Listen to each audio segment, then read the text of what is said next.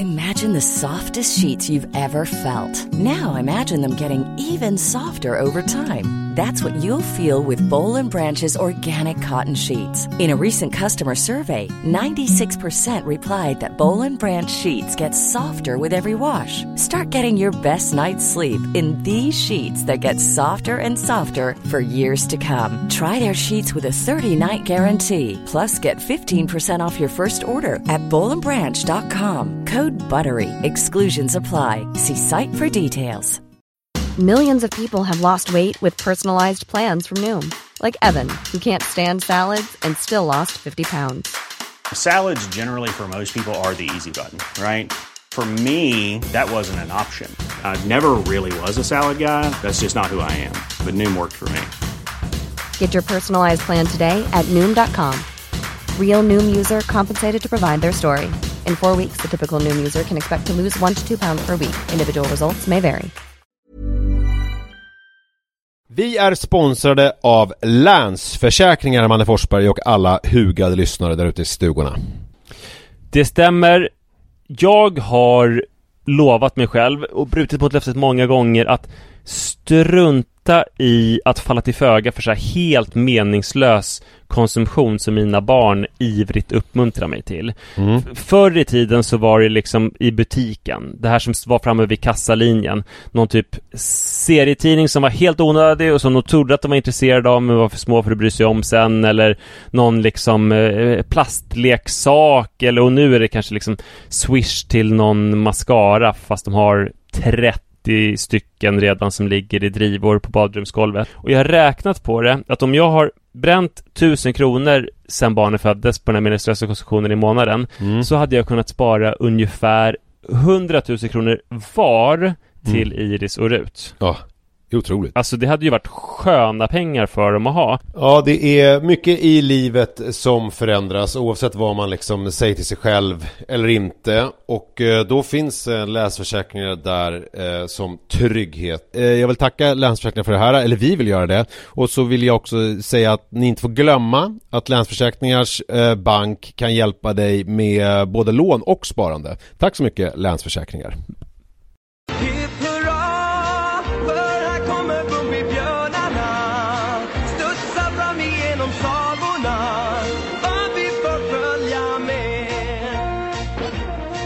Du blev ju avundsjuk på mig första gången nu för att jag gjorde jävla speciellt. Jag la upp på Instagram att jag gjorde ett smycke där Iris och Rut stod och kramade varandra. Vi ska inte hälsa välkomna eller någonting, vi bara kör. Nej, vi går rakt på. Okay. De stod i en plexiglascylinder och blev 3D-scannade för att de ska bli ett all blues smycke i silver som jag ska bära runt halsen. Och vi pratade om det, du var avundsjuk första gången. Ja, alltså jag tycker ju jättetrevligt. Jag har ju träffat de här All Blues personerna i sällskap med dig, men jag har ju aldrig liksom varit, alltså smycken har aldrig varit min grej. Så jag har aldrig men liksom... Du tycker det är lite bögigt. Du tycker raka pungen och bära smycken, det kan man fan inte göra. Det finns ingen funktion i det. Det är bara bling-bling, det är bara yta. Men sen så kände jag så här att nu när du fick den här grejen, att du fick gjuta av dina barn i någon slags 3D-scanner och få som något smycke som de ska gå runt halsen, då kände jag, gud, där har man ju funktion och form i ett. Och då kände jag att alla de här timmar du har lagt ner på att bära de här armbanden som i mitt tycker då är lite onödiga har ju nu burit frukt och du har fått det här, alltså verkligen jackpot på alla sätt och vis. Jag blev jävligt avundsjuk, ja. Alltså du tänker, för jag har ju, ska jag säga, burit armbanden för att jag tycker de är sjukt snygga och men du tänker så här, fan jag kanske skulle tvingat på mig såna här armband i några år. Ja, men lite, men det är väl också så här, jag har ju inspirerats av dig. Jag tror många i typ så här från min uppväxt som kanske bor kvar i Skogås inte skulle säga att jag är en person som bara liksom stannade där jag blev och inte har vågat saker, riskerat saker. Så att det är ju liksom, det finns ju grader här och där. Men i jämförelse med dig så känner jag mig ganska ofta att jag borde utsätta mig mer för saker, för du kastar du in i saker ju. Armband och sen så du bär armband, du är helt galen. Nej, men på ett sätt som jag inte gör, utan där är jag ju ganska liksom vill ha saker på mitt sätt liksom, så att säga. Just det. Och här känner jag ju ett ytterligare exempel på att jag borde egentligen ha hakat på den här armbandsvågen. För man vet aldrig, men å andra sidan så vet man inte vilka grejer man ska haka på. För till exempel det här när du beställde broderade blommor och hade på Ja, men det var ju kavajslaget. Alltså det var inte broderade, det var ju handsydda filtblommor som jag, från en kvinna från Kanada.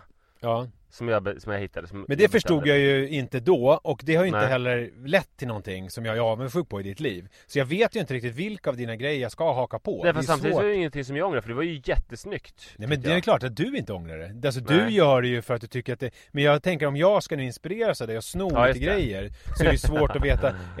Var det styrkelyftningen jag skulle hakat på? Så bara, nej men nu är det till en löpningen. Och löpningen ledde ju till en Thailandsresa. Det kändes ju som så här, okej, och ganska direkt. Medan styrkelyftet, du fick inte ens ett bälte. Jo men herregud, alltså styrkelyft och tyngdlyftning gjorde ju att jag dels har fått vara gäst i Tyngre Radio. Lärt känna fantastiska människor. Och jag fick vara med på Giants Live och tävla i Strongman. Jo men där är återigen, då tänker du ju in dig själv. Jag tänker vad jag skulle få ut någonting av. Jag hade fått ut mer av, jag hade tyckt det var roligare att åka till Thailand med Malin Evelöv i någon slags business class och springa runt där än att göra bort mig inför 3000 personer i Gävle. På någon slags arena. Nej, Norrköping skrev till men det är inte så stor skillnad. Ja, men så det är svårt för mig att veta. Och akvariefiskarna tänkte jag i ett tag. Fan, jag var ju lite sugen. Det kanske har skaffat ett akvarium, men det var ju en jävla... det var ju en återvändsgränd. På alla sätt och vis. Så att, och cigarrökandet var ju också... det ledde ju till att jag tjänade lite pengar dock. Så det var ju bra inkomstkälla för mig. Ja, i och för sig, det är sant. Ja, nej, men så det är svårt det där. Men så mycket, fan vad roligt. Innan jag gjorde det. Nej, men jag tänker, det var en annan grej som, det är mycket nu som jag känner. Jag har druckit en kopp kaffe här lite speedad. Alltså du la upp, jag vet inte om det var en Insta-story eller om det var du la upp en bild från Mal, och sen försvann den bara. Det var jättefin. Jag badade igår så här löpningsbad här på Maln i solnedgången och la upp en jävla fin bild. Och min största oro för den här bilden var att den var kanske bara lite för fin och skrytig. Den låg den uppe i 2 timmar och då tänkte jag, jag stod naken, men det var ju väldigt stark kontrast och jag var liksom en silhuettgubbe så man såg inga detaljer. Men sen fick jag bara ett infall 2 timmar senare och prövade att zooma. Och då såg man ju mitt kön supertydligt. Jag la upp en dickpic på Instagram. Men var det någon som han... Jag såg inte det här. Ofta när man skickar dickpics i så här i DM, då gör man ju såna här tillfälliga som man bara kan se 5 sekunder. Min kunde man se 120 minuter min dickpic. Och det räckte att du zoomade den så såg du kuken. Men fick du några DMs från folk som var kränkta eller kåta eller både och? Nej. Det är min favoritkänsla, kåt och kränkt. Ja, men den är nog ganska vanlig. Det är lite som Ultravox Dancing with Tears in My Eyes. Du, en annan sak som jag måste ta upp, det är att jag hade en pianolärare en gång i tiden. Jag kan inte kalla henne vid hennes riktiga namn. Nej, men du har inte kallat henne vid hennes riktiga namn tidigare på. Nej, vad bra. Hon kom från Tyskland. Och hon... Men du behöver inte berätta mer om henne ifall du vill behålla hennes anonymitet. Ja, nej, hon kom från Tyskland och var pianolärare. Och en grej som var speciell med henne, det var att hon, när hennes man dog, så levde hon verkligen upp. Jaha, för det du har berättat om henne tidigare är ju att... Skedsamlingen, va? Skedsamling? Ja, det kanske jag berättat. Nej, jag får mig att det var någonting att du inte skötte dig på den här pianolektionen. Jag kanske inte minns fel kanske. Det jag kan ha berättat tidigare, det är ju dels att hon, alltså det finns mycket att berätta, men hon hade en jättestor skedsamling. Vi hade 20 minuters lektioner som var ganska dyra. Hon var ju så här privatlärare. Och de inleddes med att jag tittade på hennes skedsamling. Sen satte vi oss vid pianot och jag skulle spela till Paris som jag hade övat på under veckan. Men då var jag alltid snorig och hon var rädd att jag skulle snora ner pianot. Så då hämtade hon papper. Och sen så tyckte hon att jag inte kunde fräsa ordentligt. Så då hade hon en snytlektion.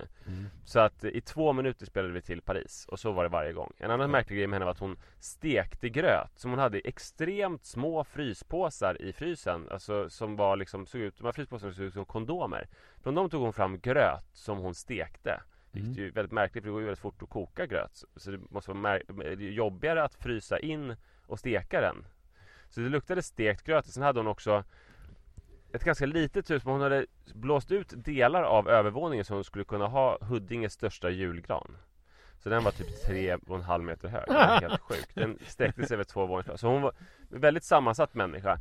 Så det kan jag berätta, men det jag nog inte har berättat däremot. Oj, nu kommer min lillebror med en kopp kaffe, men det kan ju inte vara till mig. Nej, det måste vara, han går ut till stugan till sin flickvän. Ja, du sa innan att du gärna ville ha en kopp kaffe, så det känns som att du har kafferadan på. Jävligt gott.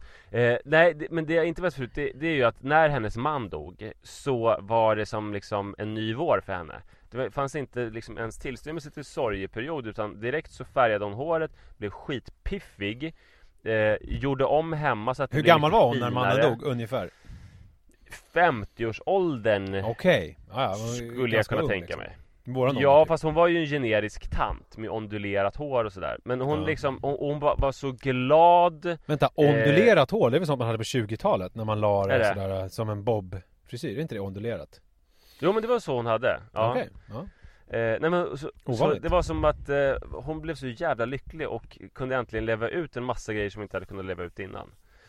Och varför berättar jag nu det här? Jo, det är nämligen så att jag var i Karlstad i förrgår. Jag var i Karlstad onsdag till torsdag. Hos Bumbibjörnsmannen? Ja, jag träffade Håkon Pedersen.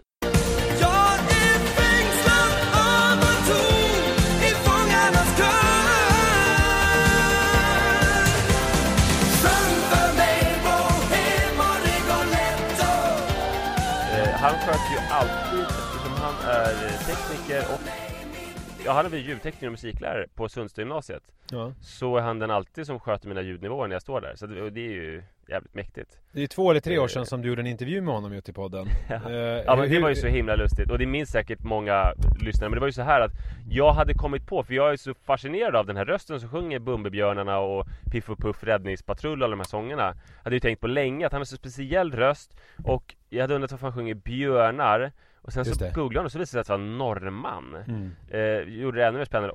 Och att han har varit med i Melodifestivalen med Nattens drottning. Och att han bodde i Karlstad. Och jag visste så här, när jag läste det, jag ska till Karlstad om så här 3 dagar. Jag måste söka upp honom. Ja. Nästa grej som jag hittade var att han var musiklärare. Och nästa grej som jag hittade var att han jobbade på Sundstagymnasiet som jag skulle till. Så det ringde till min kontaktare och bara, kan man arrangera ett möte med mig och Håkon Pedersen? Och bara, ja, det är svårt att inte att liksom oarrangerat möte eftersom med han som håller i ljudet myggare, ja precis. Så att jag fick träffa honom. Ja, men hur är era relation idag? För att det är ju liksom, det här var ju 3 år sedan någonting som du gjorde den intervjun. Har ni släppt det där och gått vidare? Eller är det någonting som ni refererar till när ni möts? Nej, vi har ju en speciell relation liksom, alltså, vi känner ju varandra. Och vi möter varandra med stor värme liksom. Men jag har ju alltid jävligt mycket ångest för att jag sa någon gång så här att... Visade du bilden på Instagram när du visade kuken för honom? Nej, det har jag inte lagt upp än. Zoomade du in och tog fram den? Jag zoomade in med kuk och tog fram den. Nej, det gjorde jag inte. Men däremot så har jag alltid lite panik. För det var tror jag, nyligen som jag pratade om hans musik, hans musikaliska skatt. Och sa typ att störst behållning har jag att lyssna på hans insjungningar av de här Disney-låtarna. Och jag har mindre behållning av hans egna låtar som Nattens drottning och sådär. Ja. Men det jag ville säga, det är ju helt fel. Alltså det jag ville säga var ju att de här Disney-låtarna är märkligt nog produktioner som fortfarande håller. Och det är ju varken hans... Det är inte hans förtjänst. Det är bara att det var konstigt nog så var det produktioner som på något vis håller. Medan hans egna låtar, de produktionerna håller inte riktigt, även om både melodi och sång, allt som han är inblandad i, håller i allra högsta grad. Förstår du? Men, ja, det kan ju vara så att saker, men det där brukar ju folk säga låta konstigt om saker som inte blev så bra, att det är så här, att man brukar prata om Ulf Lundells skiva Den vassa äggen, brukar man ju säga så här, att den glöms bort på olika sådana bästa album genom tiderna i Sverige-listor, och då brukar man skylla på den 80-talsmässiga produktionen. Jag vet inte. Leonard Cohens I'm Your Man-platta är väldigt 80-talig, och den älskar jag att lyssna på fortfarande. Kanske tack vare den 80-taliga produktionen. Men man ändrar ju hela tiden inställning till gamla sätt att göra musik också. Och på samma sätt som man ändrar inställning till kläder. Att man kan tycka att 90-talsmode är skitfullt, sen tycker man det är skitsnyggt. Vi heter den flygande holländaren, den stora samlingsplattan. Cornelis Vreeswijk-låtar. Exakt. Det är ju sånt som man skulle prata om med snedtänkt snarare än pappa på det. Men den skivan har ju varit sådär. När jag var barn och lyssnade på den, det var det bästa jag hade hört i mitt liv. Det var en lång period av sämsta. Och sen så bästa, alltså det går ju liksom fram och tillbaka hur man reagerar på 80-talsproduktioner, eller hur? Men var det lång tid en skiva som du sa på frågan, vilken är den sämsta skivan hela tiden? Så sa du Den flygande holländaren, va? Ja, samlingsskivan som Sveriges artistelit gjorde 1989 efter att Cornelis Vreeswijk hade ryckts ifrån oss i någon slags levercancer eller motsvarande. Då sa jag det, precis. Men, och då kanske jag glömde att säga att vad fan, artisteriet och låtskatterna var ju stora. Det var bara produktionens fel. Och samma sak med Håkan Pedersen.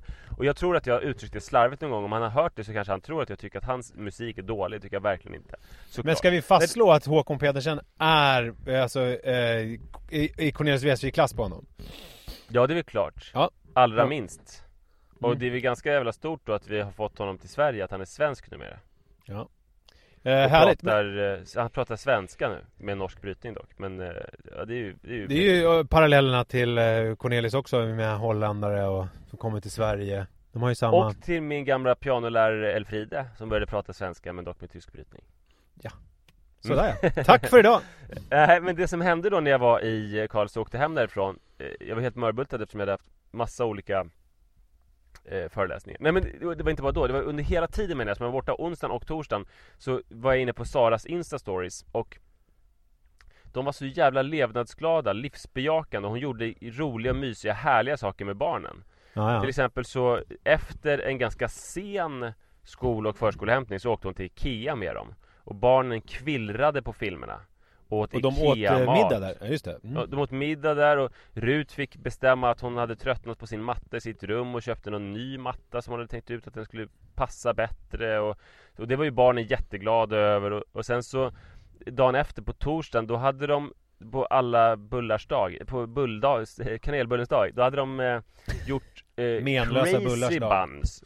Just det. De hade gjort galna bullar som de hade dränkt i godis och kristyr och allt möjligt. De hade pysslat med bullar och gjort så galna bullar de kunde. Och sen när jag kom hem då så var det luktade rengöringsmedel och godis och bullar.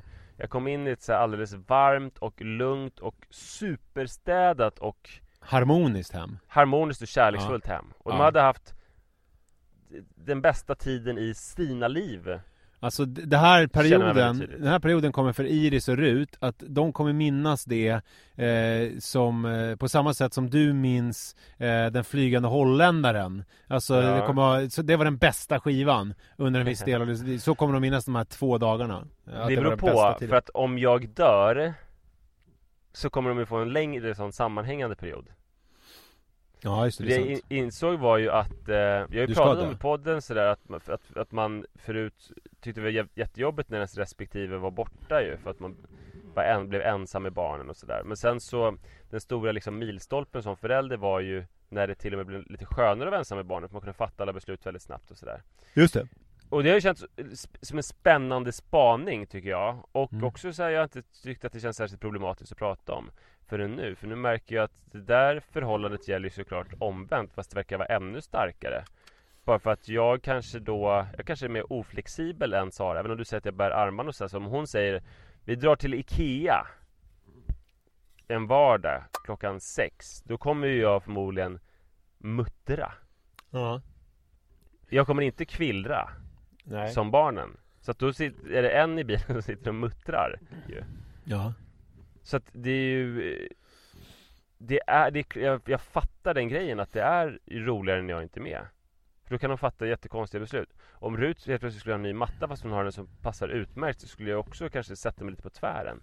Fast Sara sa bara, gud vad smart, eller vad duktig du är som kan tänka ut hur det kommer se ut med en sån matta. Du har rätt, det skulle bli jättefint. Fast det är så mycket golvyta skulle exponeras.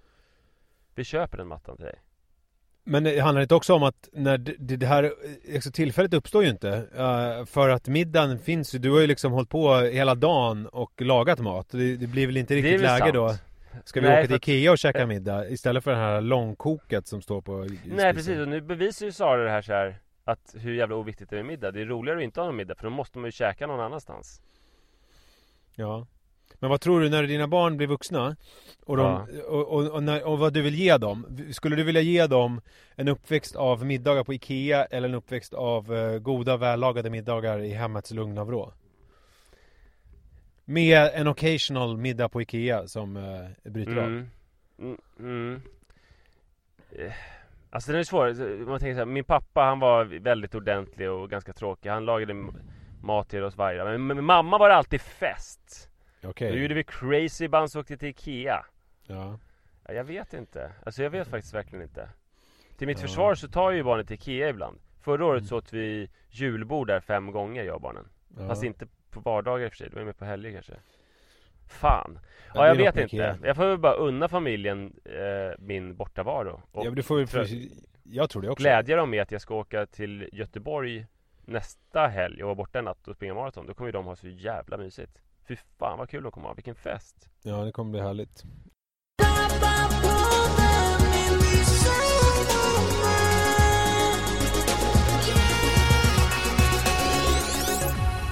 Hörru, jag har tänkt på en grej. Får jag dryfta det med dig? Ja, hemskt. Är det här rätt forum? Ja, det kanske. Jag läste till tidningen att Yoga Girl fyller 30 år.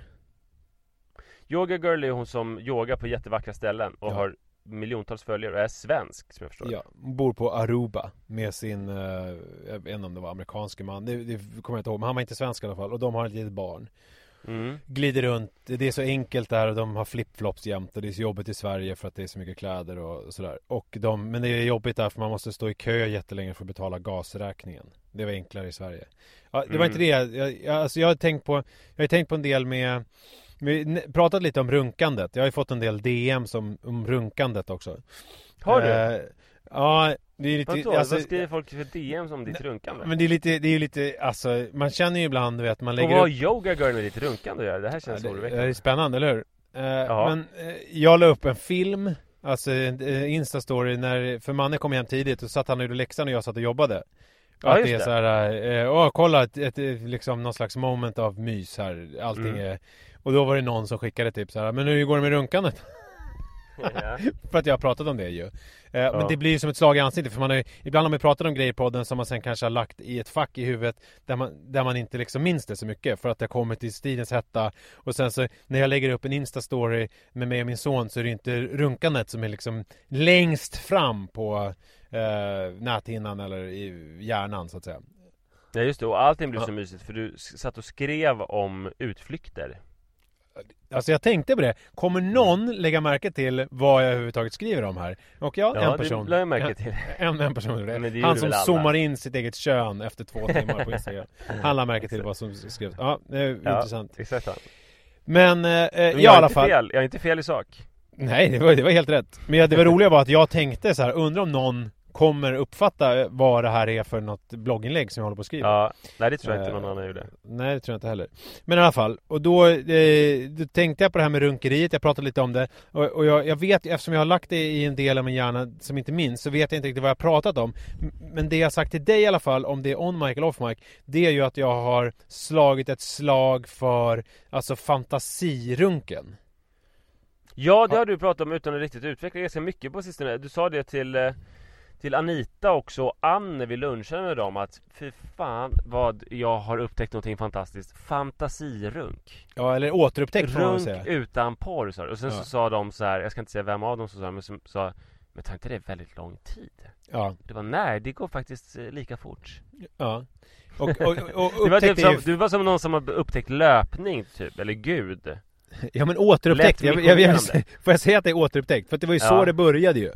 Alltså det var ju så runkandet började, att man fick upp fantasibilder i huvudet och sen så runkade man och så tänkte man på det. Och det var ju liksom, och då var ju det någonting, alltså det var ju inte något fint att göra det. Alltså det var ju inte så här som att det var någonting man skröt med, att man runkade och använde sin fantasi och tänkte på, inte vet jag, någon liksom 22-årig vikarie som man hade i matten på högstadiet eller någonting. Det var ju liksom inte, det var inte någonting som man skröt om överhuvudtaget. Men jag känner... berättade om på skollunchen för liksom, den tidens motsvarighet till Anna och Anita. Verkligen inte. Som faktiskt hette typ Anneli och Anita, kan jag säga.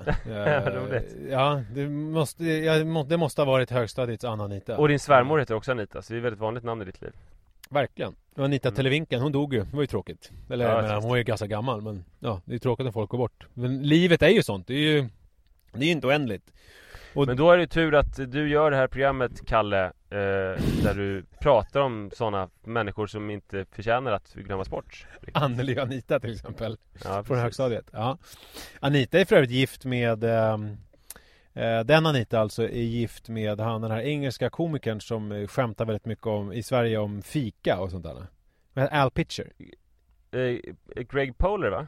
Ja, men och det i alla fall det jag vill säga med då Yoga Girl och det här runkeriet, det är ju att alltså i dessa tider av liksom snabbmatsrunkande, alltså att man går in på någon porrsajt, får någon slags bild, alternativt film uppsänkt i ansiktet, man runkar, man gör sin grej och sen är det klart. Det är liksom, det finns ingenting magiskt över det överhuvudtaget. Det är bara alltså någon slags, jag vet inte ens vad man ska jämföra med. Här kommer det bara... lite civilisationskritik. Ja, det liksom finns ju ingenting i det som är uppbyggligt. Så har ju det här lite skamfilade runken, fantasirunken, höjts upp till liksom en akt av alltså det är nästan poetiskt. Alltså man använder sin fantasi. Det blir verkligen så här att man vägrar gå med på samhällets ideal och normer, utan man tar en paus från allting, man kopplar ner, man loggar ut, man loggar av och sen så ägnar man sig åt sig själv och sin fantasi i allt ifrån 15 sekunder till 10 minuter beroende på hur bra man är på att fantisera. Så därför så tänker jag, min fråga till dig som jag inledde med, tror du att jag har en framtid som masturbation boy i sociala medier? Tror du att det kan bli lika stort som Yoga Girl? Fan vad skönt att det inte var så här. Jag har slutat titta på Yoga Girls bilder när jag runkar. Jo, men det har jag gjort också då, eftersom jag har börjat fantisera. Fan. Men det var ju inte en del av själva spaningen. Nej, alltså det kommer vara så inspirerande för folk det här. Ja. Och så liksom man får ju göra det liksom, alltså precis som alla såna här yoga, det får ju inte vara, det måste ju godkännas av Instagram, så det kan ju inte vara att ett hand runt en kuk, utan nej, men det ska ju vara, det är ju liksom silhuetten eller att det står i profil eller så, det går ju att ordna. Men alltså du runkar på alla bilder. Och det är typ på Aruba motsvarande, alltså det är någon sån där... Ja, fast vänta liksom... nu, det ska ju inte behövas. Utan det ska ju vara så inspirerande i sig att... Alltså det är väl så inspirerande i sig att du har kommit på att man kan skala av sig det här digitala samhället och liksom hitta sin egen väg och fantisera sig där. Så att du kan väl stå i Tyresta eller fan i Farsta centrum eller var som helst egentligen, eller? Ja, vet inte det. Alltså, jag tänker att det kan vara också... Det kan ju vara olagligt att stå och runka i Farsta centrum. Ja, men inte i Tyresta när det inte någon är. Men Yoga Girl är ju, alltså det är ju en del av hennes grej att det ändå är jävligt bildsköna miljöer. Att hon är liksom på en klippa i Aruba och det är Stilla havet runt omkring henne. Eller är det Atlanten? Var ligger det? Ja, men det är väl ganska skönt och så där runka. Så jag tänker att det är bra. Alltså det kanske är bra att dina barn inte går i Imagine the softest sheets you've ever felt. Now imagine them getting even softer over time. That's what you'll feel with Boll & Branch's organic cotton sheets. In a recent customer survey, 96% replied that Boll & Branch sheets get softer with every wash. Start getting your best night's sleep in these sheets that get softer and softer for years to come. Try their sheets with a 30-night guarantee. Plus, get 15% off your first order at bollandbranch.com. Code BUTTERY. Exclusions apply. See site for details. Millions of people have lost weight with personalized plans from Noom. Like Evan, who can't stand salads and still lost 50 pounds. Salads generally for most people are the easy button, right? For me, that wasn't an option. I never really was a salad guy. That's just not who I am. But Noom worked for me. Get your personalized plan today at Noom.com. Real Noom user compensated to provide their story. In 4 weeks, the typical Noom user can expect to lose 1 to 2 pounds per week. Individual results may vary. Alltså de kanske inte ska gå i skola och sådär, för det kan vara jobbigt att berätta för sina klasskamrater vad ens pappa jobbar med då ju. Ja, men jag ska ju vara anonym. Det ska vara det ska vara liksom, det ska ju vara skuggade bilder. Masturbation. Alltså, om det ska vara Yoga Girl, då vet man ju exakt om det är. Okej. Och du ger väl lite intervju, när du är i Sverige så ger du lite intervjuer på, där du börjar bryta kanske på engelska och prata om det fantastiska masturbation. Det måste också vara masturbation, för det kan inte vara runka låter ju lite fult, tänker jag. Ja, du Nisse har ju gjort verkligen revolutionerat onanin. Ja, det var som en uppenbarelse när jag la bort de här digitala artefakterna och började masturbate on my own, så att säga. Men jag tror på riktigt, alltså tror du inte att det här skulle ju kunna vara en rörelse ju? Att man alltså runka till fantasi. Men problemet är att jag tror att det är väl inte alls ovanligt att runka till fantasi. Det är ju någonting som de allra flesta gör jätteofta. Det tror jag inte. Jag tror att de allra flesta skojar du med mig? Drar fram något porrklipp motsvarande. Om man inte är så här i någon slags dusch och håller på och är tjej med någon duschstråle som jag inte ens vet om det ens händer. Man kan ju vara kille och runka i en dusch också, eller? Ja, men utan duschstråle då? Det är ingenting som jag sysslar med. Nej, jag förstår. Men kan vi inte göra så att ni bara skriver till oss på nisseochmanne@gmail.com. Ja. Och ni kan skicka DM till vår Instagram. Och så skriver ni om alltså procentfördelning. Hur mycket onanerar ni till material och hur mycket onanerar ni till fantasi? Alltså någon slags gallup, ja, jag tror mina förhållanden är väl kanske 60-40 till pornografins fördel. Ja. Så det är ju liksom inte, jag är ju redan där, så att säga. Ja, alltså du ska ju, jag tycker du ska gå ner på 100%. Ja, det är okej. Ja, för man skulle ju också kunna, för att göra den här rörelsen lite mer politiskt korrekt, så skulle man ju kunna gå till liksom krig mot porren ju. Alltså att det blir mer så. Ja, men då blir det ju inte riktigt yoga girl. Alltså det ska ju vara någon slags härligt livsbejakande. Ja, men, precis. Du kan göra den grejen. Så om jag kör, då kan jag så här 100% porrfritt, 100% runk. Ja, du kan vara med den. Det känns alltså, också mer i linje med dig ju. Att du går du blir upprörd över något. Du och Cissi Wallin kan starta en kampanj. Ja, men det är ganska härligt, för det har funnits så här porrfritt och sånt där, men man har aldrig pratat om alternativen. Nej. Men en lustbejakande porrfritt-rörelse som är så här: vi ska runka mer, men inte mindre. Ja. Men vi ska inte kolla på porr. Ja. Och också så här, ge förslag på vad man kan tänka på. Alltså hur jävla snuska saker man faktiskt kan tänka på. Ja, för att det är det som är härligt med den liksom porrfria runkandet. Alltså den kan ju vara sjukare. Alltså man kan ju fantisera om sjukare grejer än vad man vill titta på. Just det. För det är ju Gud, vad jag inte vill veta vad du fantiserar om alltså.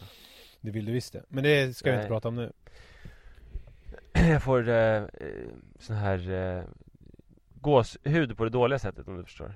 Masturbation boy, ett nytt sätt att leva.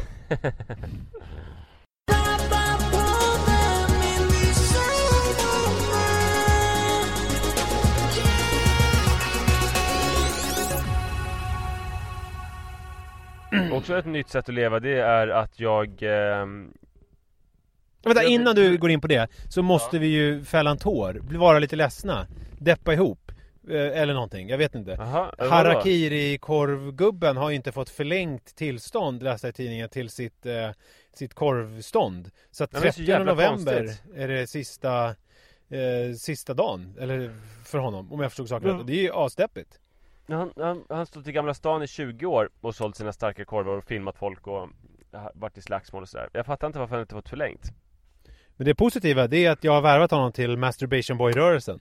Så han ska rigga upp sin kamera på annan ort, och så ska vi...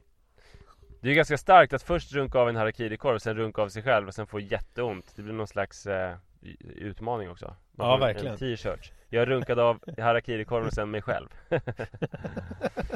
Det kan bli hans nya. Men i alla fall så häromdagen så lyssnade jag på musik när jag tränade. Jag hade på radiofunktionen på Spotify. Har du det ibland? Tycker det är jävligt användbart alltså. Ja, nej, men jag vet. Ibland det händer verkligen. Ja.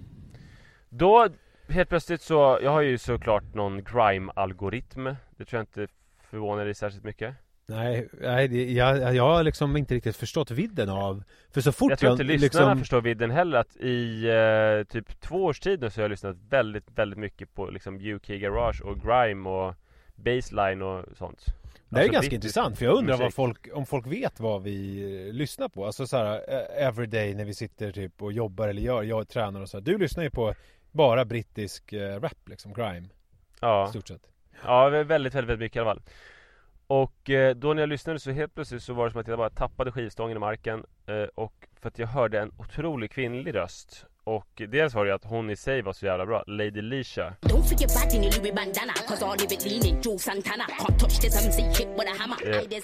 Men sen så insåg jag att alltså dels var hon så jävla bra, men sen också så märkte jag hur sjukt sällan som jag hör kvinnor. Av de här grime-artisterna som jag lyssnar på så är det väldigt få kvinnor. Jag tror inte det är någon kvinna som jag lyssnar på. Nej. Men jag har ju tänkt att jag har ändå känt så här instinktivt, jag har inte oroat mig för hur könsfördelningen ser ut i mitt musiklyssnande, eftersom så pass många av mina hjältar är ju kvinnor. Så jag tänkte att det är säkert ganska jämnt fördelat. Jag började räkna då och det visade sig att i mina spellistor hade jag typ 360 låtar eller någonting, och bara 47 av dem framfördes av kvinnor. Ja, det är ju inte fruktansvärt lite. Det blir ju också så här. Jag har ju väldigt mycket liksom, en del av det är barockmusik. Det är inte så mycket kvinnor där. Det är ju barockt! Ja, och sen, ja, men sen så i och för sig kan det ju framföras som någon kvinnlig instrumentalist. Men då räknar jag ju alltså kompositören. Ja. Men det skakade mig jävligt mycket att det var sån extrem manlig dominans i mina spellistor. Ja. Så att jag bestämde mig för att göra då en kulturinventering. Och det visar sig att av de 10 senaste böckerna som jag har läst så är 7 skrivna av män. Okej. Och 2 av de 3 som är skrivna av kvinnor handlar ganska mycket om män, kan man säga. Och den ena är Män visar kuken för mig, av Caroline Heiner. Den handlar om olika män som visar kuken för henne. Jävligt bra bok förut. Och den andra är Nuckan, som handlar om att vara ofrivilligt singel. Så den handlar ju också mycket om män, eller liksom längtan efter män. Så 7 av 10 hon skriver ju om relationer. Jag menar, nej, det är sant. Lite tving in det. Nej, båda de böckerna skulle nog klara Bechdel-testet. Men ja, 7 av 10 män. Ja. Cyril Hellman och sådana. Ja. Och sen så kollade jag ju också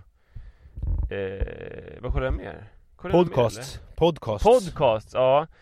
Då var det ju så här att de 5 mest lyssnade var manspodcasts. Och vad ligger i begreppet manspodcast? Är det alltså Alex och Sigge liknande? Alltså män som pratar med varandra? Ja, eller Framgångspodden, inte för att du lyssnar på den. Eller Krull och kriminell. Ja. Eller Värvet. Men är Värvet, vad det jag tänkte? Är Värvet en manlig podd? För där är ju, om han intervjuar Helena Bergström. Programledaren är ju man. Okej, så då är det liksom, han då räknas det som en manlig podd. Absolut, i allra högsta grad. Och samma sak med Framgångspodden. Ja. Och så det är ju en manlig podd per default. Men sen om man skulle vilja kolla vidare, så kan man ju kolla på hur många manliga och kvinnliga gäster de har haft. Och då men ska det vara ditt ansvar? Nej, men det är en ytterligare dimension som man ändå kan tänka på då. Och jag skulle kunna tänka mig att Fördomspodden har haft en väldig övervikt på män. Min instinktiva känsla. Så jag insåg då att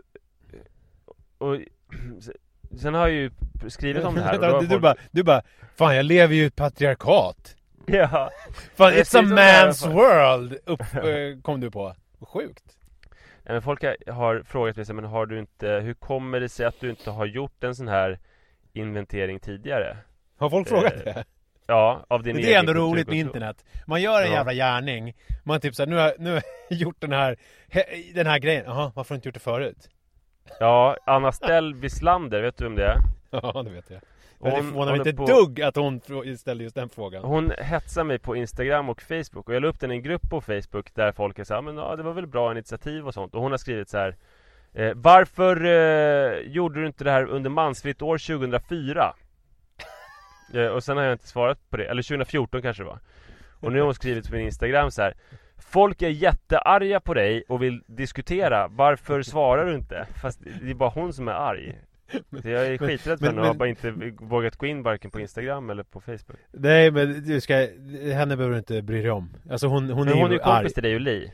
Ja, hon är jättearg på mig nu för det här. Ja, men det hon säger att de andra är arga, fast det är hon som är arg. Jag märker det tydligt. Nej, men så att men det är en jättebra fråga att ställa sig, varför jag inte har gjort det här tidigare. Och det är väl för att Men det är lite samma, det är lite samma som när jag la upp det här om KP-undersökningen och man får skit från män för att de vill då ifrågasätta själva liksom den statistiska undersökningen. Alltså det är så här, vad diskuterar vi ens? Vad är det liksom, vad är det här för diskussion? Kan vi inte prata om det som vi faktiskt har för handen och inte liksom nästla in någon slags grundpremisser för egentligen vad vi ska diskutera. Det blir ju så när man sitter på något så här, som jag läste filosofi 2001 när man satt i något sånt här filosofiskt seminarium och diskuterade en mening per lördag, alltså i 2 timmar i Heideggers Varet och tiden. Man hade ägnat sig 2 timmar åt en mening. Det blir liksom samma grej fast man kommer ju ingenstans. Jag tycker vi ska gå vidare nu och så ska vi prata lite grann om vad du har kommit fram till i den här... Nej, men jag vill prata om det, varför jag inte har tänkt på det här tidigare. Alltså att liksom kolla över min egen kulturkonsumtion, hur könsfördelningen ser ut. Och det beror, tror jag, på att jag har varit så... Jag har nog varit så pass övertygad om att den är ganska jämn. Just eftersom så här, både vad gäller litteratur och musik så är skitmånga av mina allra största idoler kvinnor. Så jag nog tänkte att det inte är någon grej. Det kanske har blivit en lite snedfördelning av att mina stora intressen just nu är barockmusik och grime, som är ganska manligt dominerade genrer. Men en annan invändning man kan få när man börjar, för jag tycker så att det var väldigt klargörande. Alltså för det jag inser är ju att jag befinner mig i en manlig filterbubbla. Jag tar del av män och därför så kommer alla algoritmer föreslå män. Och jag är i en djupt manlig värld. Det var bara för att, alltså den här låten jag hörde, Lady Leisha, så var det var någon annans låt som hon rappade på. Men det verkar som att Spotify-algoritmen har liksom anpassar sig så att jag är inne i en djupt manlig filterbubbla. Så att den föreslår mest män och så här. Så att jag har hamnat i en manlig värld utan att jag vet om det. Och det måste jag ju bryta mig ur. För det är helt sjukt om jag inte upptäcker Lady Leisha och andra. För att jag bara upptäcker män. Men det var intressant för att du frågade ju mig innan. Du skickade ett sms till mig. Och min grund, om man jämför med våran självbild. För jag svarade ju direkt så här, det är bara män. Det var mitt svar. För det var, jag tänkte, det är nog bara män. Som jag lyssnar på. Och jag läser. Men sen så gick jag igenom och det var ju inte alls bara män. Vad har du läst dina 10 senaste då? Vilka var kvinnor? Alltså jag vet inte hur vi ska göra nu. Eftersom jag har ju läst hela Sjöwall Wahlbeck-serien. Så att jag vet inte, ska man räkna det som en bok? Ska man räkna det som en bok? Eller ska man räkna det som... Ja, i sådana fall så blir det bara Sjöwall. Nej, jag tror man räknar bort den. Så gjorde jag med mina... Ja, precis. De får du bara nollställa och ta bort. Okej. Ja, då är det... Eftersom det då är en manlig och en kvinnlig författare som har gjort... som författar du bakom de böckerna. Då är det John Le Carré. Sara Bergmark Elfgren. Jan Guillou. Mats Strandberg. Martina Haag. Det var ju otippat alltså. Men Mats Strandberg var inte tillsammans med Sara Bergmark? Nej, det är en egen bok. Och sen är det Stephen King. Och sen är det Kerstin Ekman. Hur många har vi där nu? Ja, jag vet inte. Hur många 10, sa du inte 10 senaste? Jo. Ja, men jag vet inte. Det var ju fler kvinnor än vad jag tänkte i alla fall. Ja, eftersom jag tänkte att det var noll. Eftersom jag tänkte att det var 0 kvinnor. Ja. Så var det inte det. Nej. Det mest otippade som jag till och med... Listorna? Den mest otippade var ju Martina Haag. Det är något som inte stämmer. Som jag inte ens knappt minns att jag har läst. Den är svinbra. Ja, den var ju... Ja, svinbra var den. Den är inte otippad. Dels så är det ju en av de mest sålda från 2016. Och sen så... jag tyckte den var jävligt drabbande. Okej. Ja, det var ju... Men... alltså, den var ju drabbande för att det var... För att hon var en kvinna och man bara yes, nu fick jag en till på min lista. Nej, men för att det var det här kändisaktiga. Alltså som beskrivning så kände jag inte riktigt att det var så så jävla starka scener. Hon blir lämnad av sin man för någon jävla kvinna. Och sen så sitter hon och ska fira jul. Bara det, första gången man firar jul utan sin partner som man varit tillsammans med i princip sin ungdom och har massa barn med. Första gången du ska fira jul utan honom, han har precis lämnat dig för en annan kvinna. Och sen är han med i tv tillsammans med den kvinnan. Ja, det är sånt var det hur mycket som helst. Och väldigt välskrivet, tycker jag. Men inte alls det vi ska prata om. Men hur såg det ut med dina Spotify-listor då? Alltså det är egentligen bara 2 personer som jag lyssnar på. Det är bara Ja. 2 personer. Det är Little Jinder och Lasse Winnerbäck. Så det är ganska 50-50. Okej, men det är inte de som är i dina Spotify-listor ändå, som du har Nej, men jag betygsatt har eller lagt i någon lista eller så. min Spotify-lista, där måste det bara nästan vara män. Min bra blandning. Alltså jag har inte orkat räkna alla, men jag kan tänka mig att det är, alltså det är nog mest män. Ja. Ja. Och poddarna då? 5 i topp. Och då får du en ärlig genomgång här vilka 5 du lyssnar mest på. Hur många är ja, men det manliga? är ju, jag lyssnar ju på Snedtänkt. Det är ju ganska manligt kodad podd. Även om det är, han gör ändå ett hästjobb tycker jag, att lyckas hitta kvinnor som har såna här nördiga intressen som är väldigt manligt kodade. Det får man igenom. Men det är ju, sen lyssnar jag på lyssnar jag på mer? Jo, men det gör jag. Jag lyssnar ju på Fördomspodden, det är man. Historiepodden, det är 2 män. Ja, det är 3 poddar nu. Och sen så lyssnar jag på The Tennis Podcast. Det är en kvinna och en man. Det finns inget starkare. När du räknar med bort den så tar vi nästa. Fördomspodden var nummer på listan. Den lyssnar du regelbundet på, vet jag. Ja, men jag sa ju det. Har du sagt det redan? Okay, jag sa ju Fördomspodden. Ja, men det är väl de jag lyssnar på. Snedtänkt. Och sen så nu har ju Strage börjat igen. Det är ju en man. Just det, ja. Så där är det män också, precis som för mig. Där är män.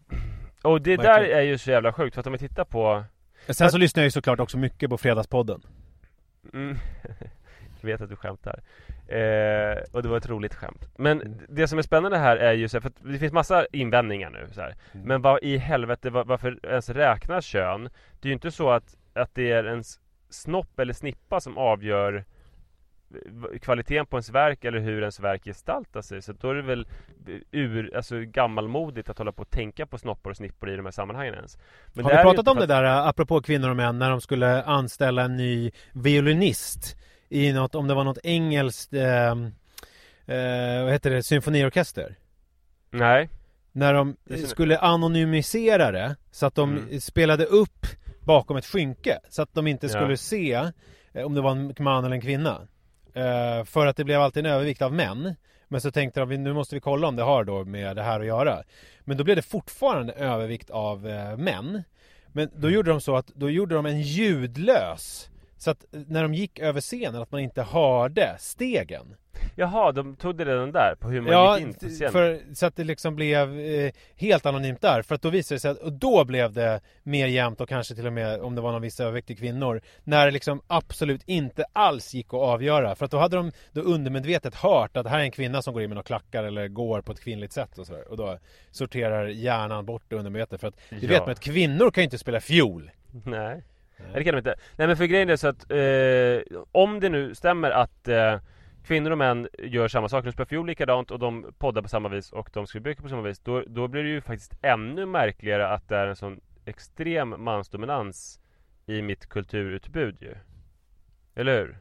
Ja. Och om det var så att de var helt olika män och kvinnor, att de producerar olika slags grejer, då skulle det ju vara jävligt fattigt att jag mest valde män. Då skulle jag ju behöva det kvinnliga perspektivet också, om det nu fanns ett sånt. Ja, just det. Så oavsett hur man ser på den saken så blir det väldigt märkligt att jag har så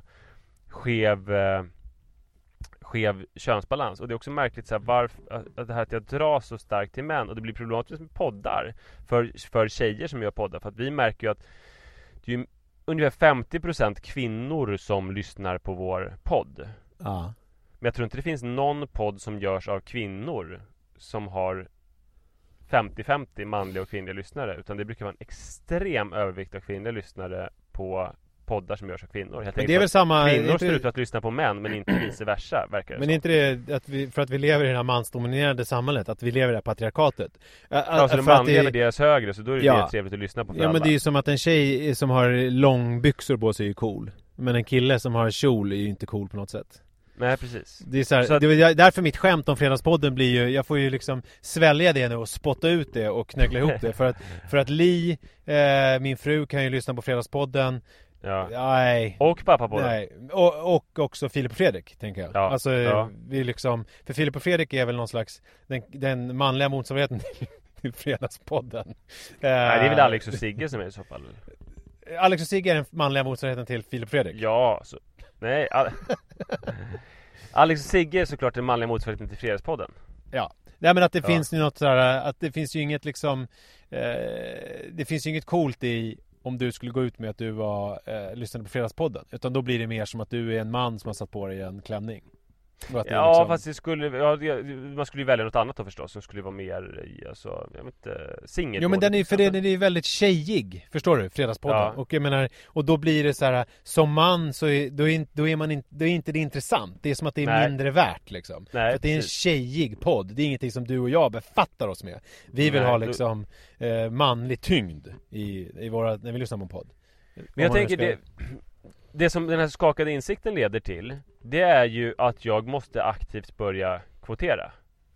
För att eftersom jag inte hittar kvinnorna på egen hand i samma utsträckning som hittar männen, så måste jag ju börja skärpa till mig. Och till exempel då så innebär det, vad det innebär rent praktiskt är, just nu håller jag på att läsa Jonas Hassan Khemiris senaste bok, Pappaklausulen. Lägg bort den direkt.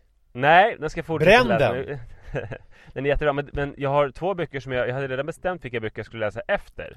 Och det var Fredrik Ekelunds bok Q, som jag pratat om hur han kom ut som transvestit. Och Murakamis bok, vad jag pratar om när jag pratar om löpning. Just det är 2 män. Så då måste jag sticka in med en kvinna innan jag tar Murakami eller Ekelund. Nej, det du måste göra, det är att du tar de där 3 böckerna och så gör du ett bokbål av dem och så skickar du den filmen till Anna Stellvislander. Det är vad du måste göra. Jag vet, det känns mindre viktigt, tycker jag. Det här borde jag ha gjort redan 1933. Ja. I Berlin, tillsammans med andra böckerna. Men det jag måste göra nu också, vet du vad det är? När jag väljer bort Fredrik Ekelund som nästa, alltså jag kommer läsa den också såklart, men det är att jag kan inte välja, jag ska läsa en kvinna, jag läser Joyce Carol Oates. Utan jag måste ju välja nu en svensk kvinna från bokhösten 2018. Ja. Förstår du? Det är ju väldigt viktigt då. För det är det jag ska upptäcka, inte att jag ska återupptäcka någon gammal husgud för mig, utan det måste vara en svensk bok så att det motsvarar den här Fredrik Ekelund-boken. Sen får jag läsa den också. Har du bestämt dig vilken det blir då? Nej, för du vet inte ens, kan kvinnor skriva böcker? Du vet nej, inte ens, det är högst oklart, ska jag säga. Ja. Ja, du får väl ge dig in, du får väl ha den här Svensk Bokhandel eller deras... Men vet du någon bok från bokhösten 2018 som du har känt att fan, den där måste jag... Jo, men nu vet jag faktiskt. Vad fan heter den? Caroline Ferrada-Noli. Ja. Hennes bok. Det känner jag igen, det är ett namn jag känner igen. Den kom tidig bokhöst 2018. Den ska jag läsa. Rich Boy heter den. Jag har inte läst en bok på hur länge som helst. Jag är riktigt in i en riktigt djup svacka. Det är som att jag vet inte hur jag ska ta mig upp ur den här brunnen. Så för mig är det mer om att jag vill lyckas ta mig an det skrivna ordet igen. Du vill läsa någonting helt enkelt. Jag vill bara läsa någonting. Matsedel. Ja, så okej, då läser jag Rich Boy och sen så kommer jag göra om mina listor lite grann i Spotify så att det blir en bättre jämvikt och se vad det kommer göra med Spotify-algoritmen i längden. Det är ju spännande, det är ju spännande på riktigt. Alltså till skillnad från resten av ditt resonemang som jag lägger in. Nej, men det är ju intressant det där just men algoritmerna, vad de gör med oss som människor, som samhälle, det vet man ju att det är lite läbbigt. Samtidigt som jag läst nu efter valet att det börjar ju nu att man ifrågasätter det här algoritmerna på så sätt att exemplet var väl, vad heter de här alltså inte NMR, alltså det här som är lite med Sverigedemokraterna hardcore, som ju Alternativ för Sverige, ja, som ju har varit jättestora på Facebook och de har liksom fått massa delningar och sånt där, men att det nu mer och mer handlar om att man måste nå utanför sin filterbubbla, att det är det viktiga i såna här politiska rörelser, för att man kan vara jättestor inom sin lilla klick så att säga, och då kan man lura sig och tro att man är stor så att säga, medan det liksom inte berör någon utanför. Så på så sätt så kanske man anar här att det kommer nu, att de här algoritmerna kommer ifrågasättas för att man märker att det här håller inte riktigt, man når inte folk. Så då kanske det kanske kommer hända någonting där. Visst är det så. Sen en annan grej, det är ju att jag ska aktivt leta efter poddar, och det behöver inte heller vara de mest kända som jag börjar lyssna på, utan jag kan ju försöka upptäcka helt nya poddar. Så att nästa vecka så ska du få fråga mig så här: Manne, kan du tipsa om en riktigt bra podd? Ja. Du vill inte säga att den görs av kvinnor och sådär. Det är underförstått. Och sen så berättar jag om en riktigt bra podd som jag vill tipsa om. Gör du så? Ja, det kan vi göra. Och sen ska jag uppmana er också, för det är ganska spännande. Sluta lyssna på oss då. Nej, sluta inte lyssna på oss. Alltså för det tror jag också, för att det, Anna Stellvislander föreslog också så här, hon bara, men hon skrev så här, nu har ju du konsumerat så jävla mycket män, så ta 100% kvinnor nu så att det blir någon slags jävla balans. Ja. Men det känns inte fel, eller det känns inte rätt att göra det. För att jag vet inte, det skulle vara för konstigt helt enkelt. Att jag inte skulle kunna ta del av någonting, att ingenting skulle kunna få nå in till mig, hur intressant det än var, för att det är en man som har gjort det. Fast det känns som det ligger i linje med din personlighet ju, och inte göra någonting halvdant, utan så här, go all in. Det är fel, det är inte som att kvinnor aldrig har nått in till mig hur intressanta eller bra saker män har gjort. Så att det blir ju fel. Däremot skulle kanske tänka sig att det är väl okej om det är en övervikt av kvinnor i min kulturkonsumtion nu. Men inte 100%. Men jag tror Anna Stellvislander var väldigt förtjust i det här mansfritt grejen. Ja. Det ska inte vara några män överhuvudtaget. Nej. Men jag tycker jag går på Anna Stells linje. Ja, det kan du glömma. Hörrni, tack snälla för uppmärksamheten. Nu ska jag gå ut och bära trädgårdsmöbler och dra upp båtar som inte har östs på alldeles för länge. Härligt, jag har ingen aning om vad jag ska göra. Ingen aning! Det ska bli spännande att se vad den här, det är lördag förmiddag ska vi säga när vi spelar in där, vad den här lördagen har i sitt berömda sköte. Tack för idag. Använd hashtaggen pappapodden. Och glöm inte, vad heter det nu? Prenumerera på i poddspelaren. Hej då! Hej då! Even on a budget, quality is non-negotiable. That's why Quince is the place to score high-end essentials at 50 to 80% less than similar brands. Get your hands on buttery soft cashmere sweaters from just $60, Italian leather jackets, and so much more. And the best part about Quince, they exclusively partner with factories committed to safe, ethical, and responsible manufacturing. Elevate your style without the elevated price tag with Quince. Go to quince.com/upgrade for free shipping and 365-day returns. Imagine the softest sheets you've ever felt. Now imagine them getting even softer over time. That's what you'll feel with Boll & Branch's organic cotton sheets. In a recent customer survey, 96% replied that Boll & Branch sheets get softer with every wash. Start getting your best night's sleep in these sheets that get softer and softer for years to come. Try their sheets with a 30-night guarantee. Plus, get 15% off your first order at bollandbranch.com. Code BUTTERY. Exclusions apply. See site for details.